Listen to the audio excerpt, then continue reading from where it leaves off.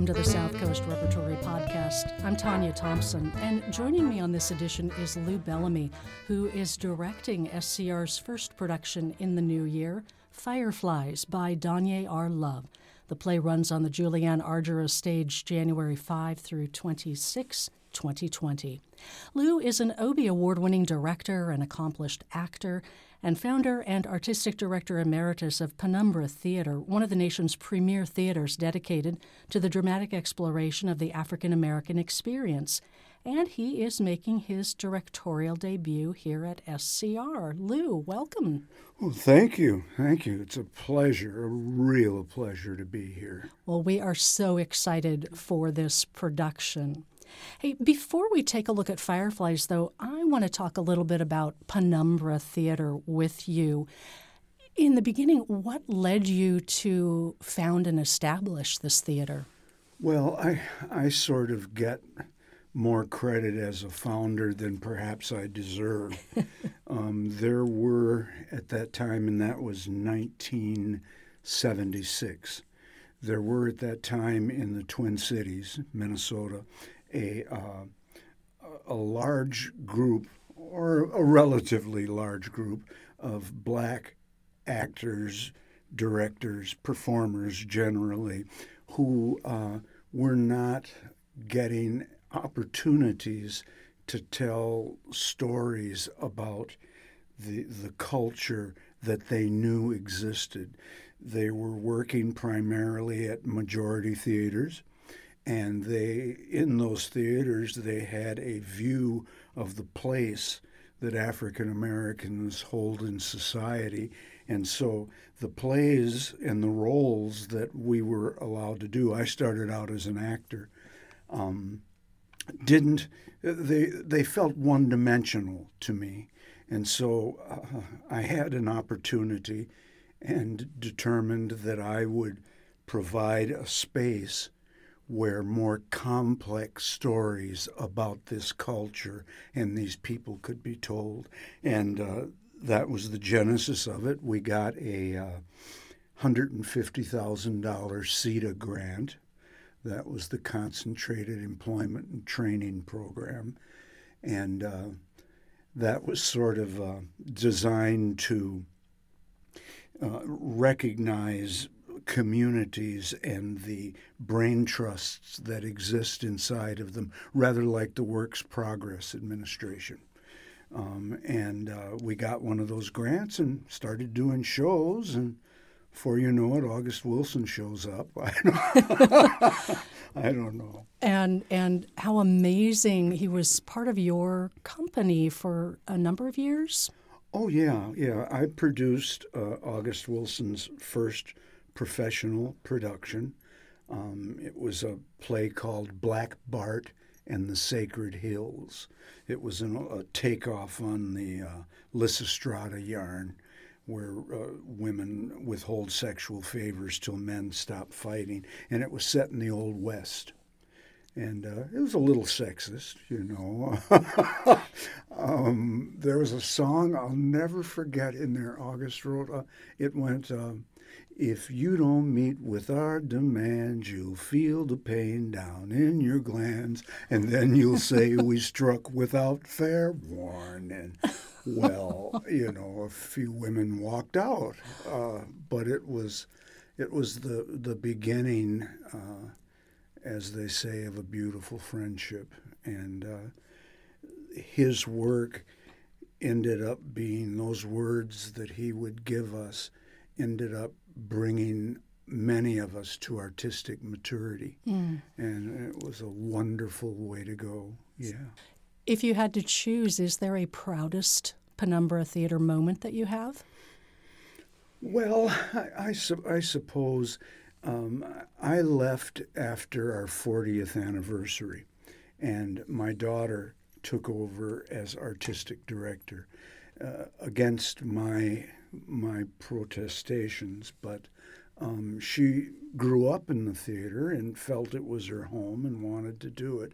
But I remember seeing on the corner of Minnesota Public Radio, they have a what do you call those ticker tape things that go around the building? The lights have a, whatever the news headlines The are. readout. Yeah, that readout. And on the building, as I drove by, it said, Sarah Bellamy takes over Penumbra Theater. And I went, wow, that's really cool. That is cool. I've been emeritus for, I don't know, 2-3 years.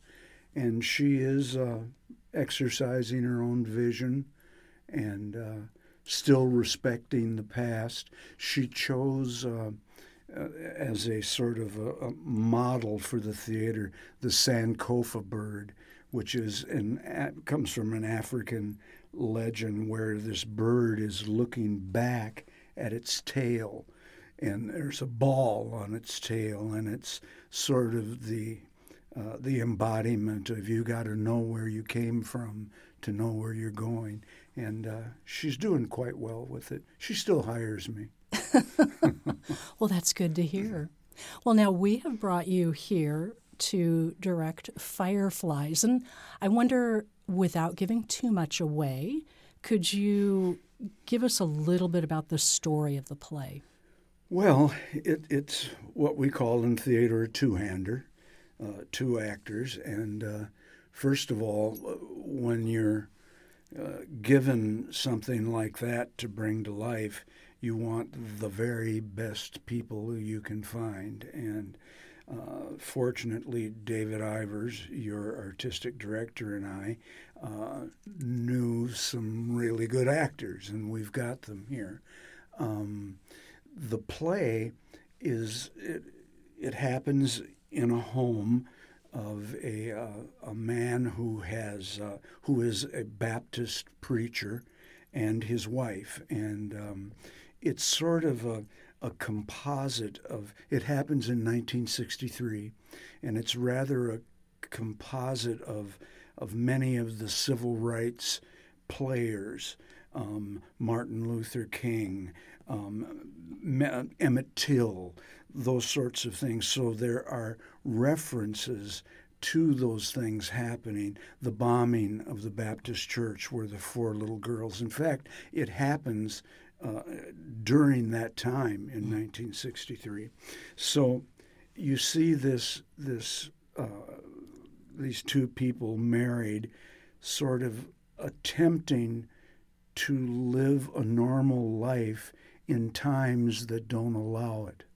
And there seems to be and is an underlining trauma that sort of projects a kind of ennui on the family. And that is, of course, complicated by everyday life. Just living with someone can be a feat. But those kinds of outside forces sort of make this kitchen or this home a crucible where these 2 people are placed. And there's all of the human frailties, of course, hubris, some infidelity, all those kinds of things that come into our relationships. And at the same time, these people are living under the real threat of terrorism that is just outside the door. And the playwright has given us a metaphor for that terrorism. It's fireflies. And these flies or sparks or bombs or whatever one would want to make them real with are in the sky and right outside the home. What really drew you to this story? What I think drew me to the project is that I truly believe, being a black man and a black man of a certain age, I was around for some of that stuff. I was a freshman in college during the time this play is placed.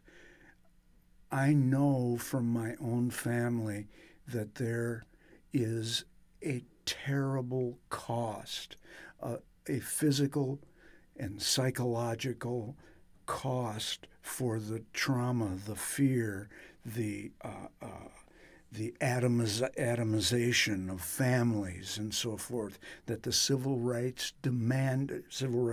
conflict demanded of those who waged that battle. You see a picture of a Dr. King sitting calmly with a letter opener buried in his chest, millimeters away from his heart. These were people, first of all, who were brave beyond my understanding, but not only the ones who participated, but sort of the penumbral effect of that trauma just affected the whole community. And this play, although it doesn't specifically name that trauma, you can see the effects of it on the family, and it's profound. And I wanted to find a way to show that bravery and that sense of character that it took to maintain dignity through all of that sort of stuff.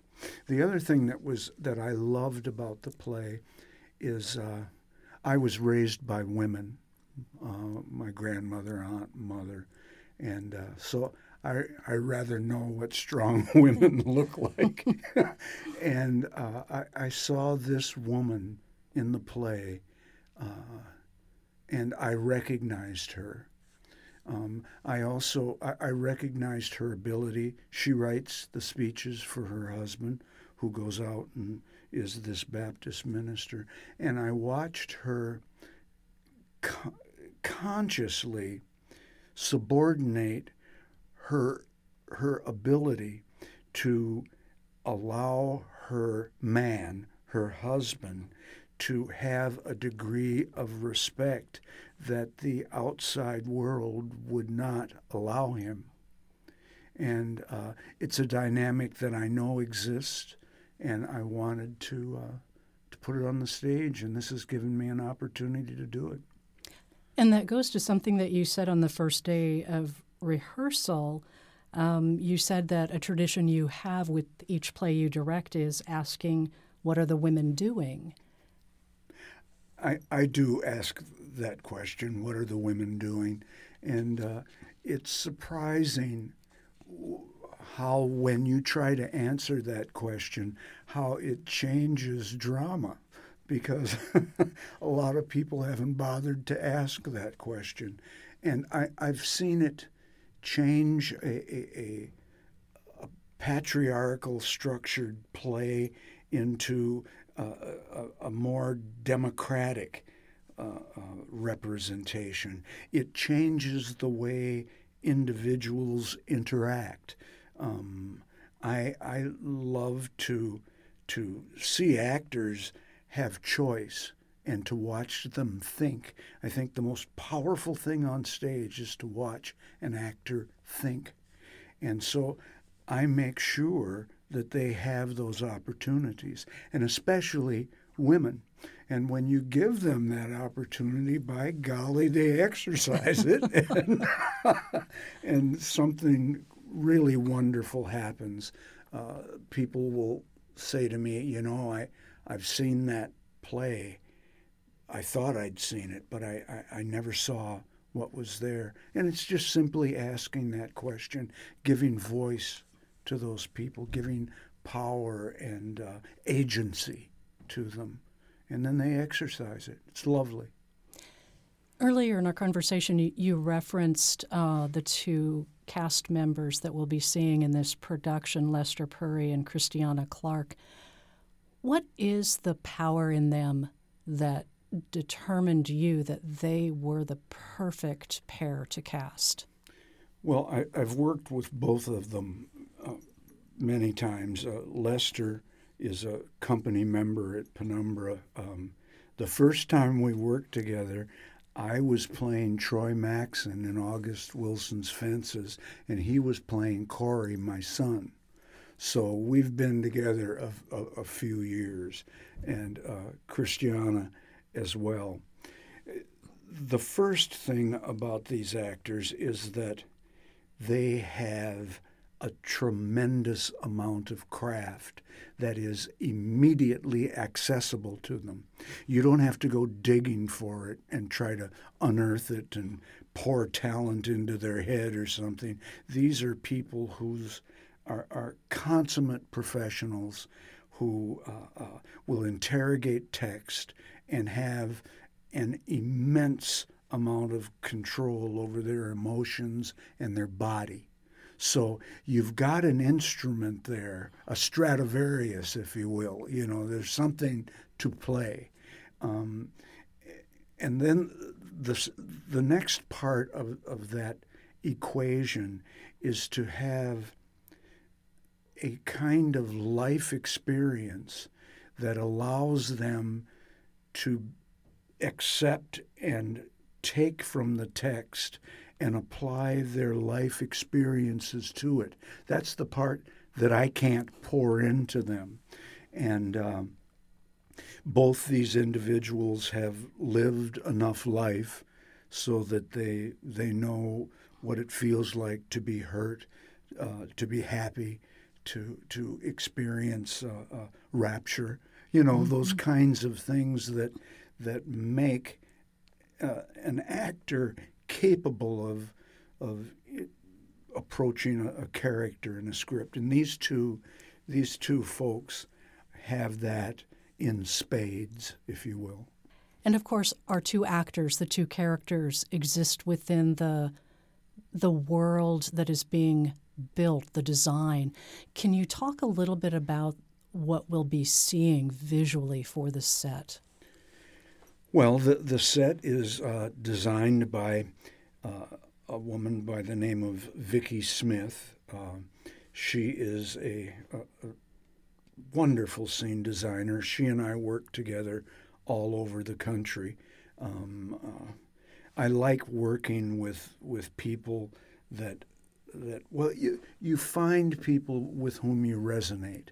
And with this designer, I can talk about the way I want to feel rather than what I want on the stage. And that gives her the room to breathe her own self into a design and challenge me with her perception of the text. And it's a wonderful interchange that I always come out the better for. I get the credit for it all the time, but it's something that we built together. What she has envisioned in this play, and the same is true in almost all August Wilson plays, that the real antagonist is not on the stage. It's outside this little cocoon that we are allowed to view these people interacting in. So what she's given us is an open room with lots of sky, lots of area that sort of presses down on these people. And the lighting designer and the projection designer, we haven't begun working with them yet. It's the second week of rehearsal, and so we're feeling our own way through the inside of the house. But we have left room for that pressure that's going to sort of ignite the experiences that people are having inside the house. And it isn't complete yet. Sound is also another variable that'll be really, really important. And I've got a wonderful sound designer who is really challenging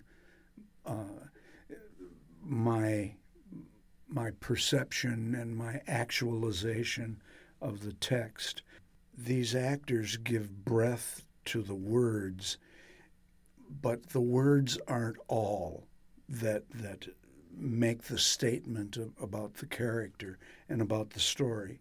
And so we have a wonderful costumer, a man that I've worked with also before, David Michelson, and he's sort of positioned this preacher in the kind of wear that you would expect for him to wear for his public self. And then there are times when there are more intimate discussions happening inside the home where that facade is sort of stripped away. You see the same thing happening with the female character. There's a morning where she's walking around in a robe and barefoot. So there's a kind of vulnerability there that I wanted to go for. All of those come together, the set, the lights, the sound, the costumes, the words, and I have never done a play where when all those pieces come together, that the whole isn't greater than the sum of the parts. Something magical happens in theater every time, and it's always such a wonderful surprise. And I'm looking forward to all those elements coming together in this. That is the joy and the delight of what we do. You know, we've talked about the story as we began our conversation. It seems to me that there are parallels with our own time. Can you talk a little bit about how relevant the story, unfortunately, still is?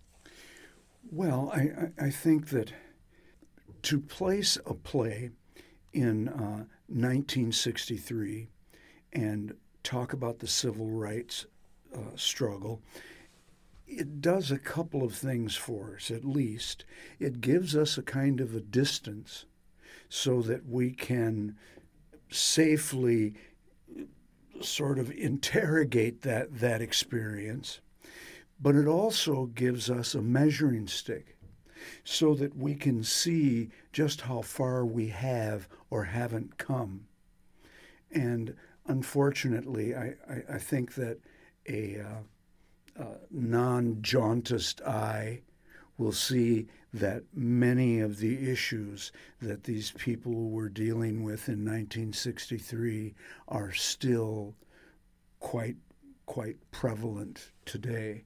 So in one way we can feel pretty good about ourselves, but then we have to look at a shopping center or a synagogue, all those kinds of things today, and we find out that terrorism is still alive and well and exists in our own communities.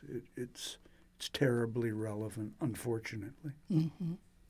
So for audiences, what do you hope the discussion will be as they exit the theater and head home after seeing Fireflies?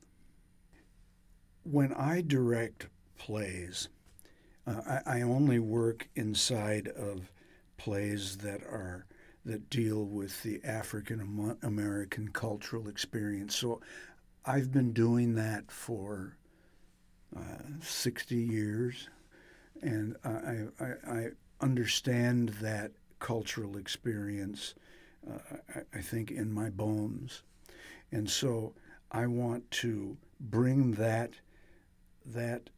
those mores, those rules for interaction to life on the stage.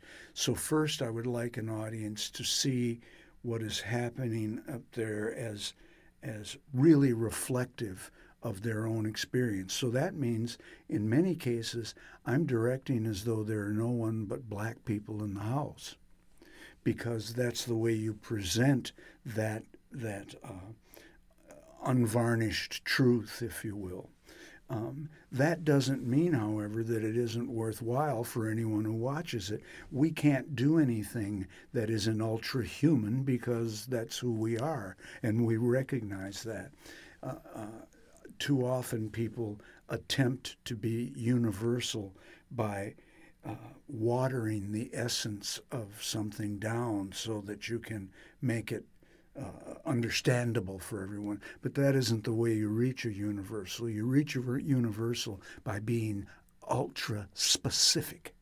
And when you can identify your own experiences inside of a specific instance is when you perhaps are most human and reach out to people the farthest. So I present this real cultural experience, and I hope that audiences will then learn to see themselves in anyone, any other human being, because it's always there. And they should walk out feeling that they found themselves in this experience that may or may not be one that they knew they understood. And we're made better because of that. When we close that distance, it is, like I said, when I think we're most human. I think on that note, we'll wrap up this edition of the SCR podcast. My thanks to Lou Bellamy.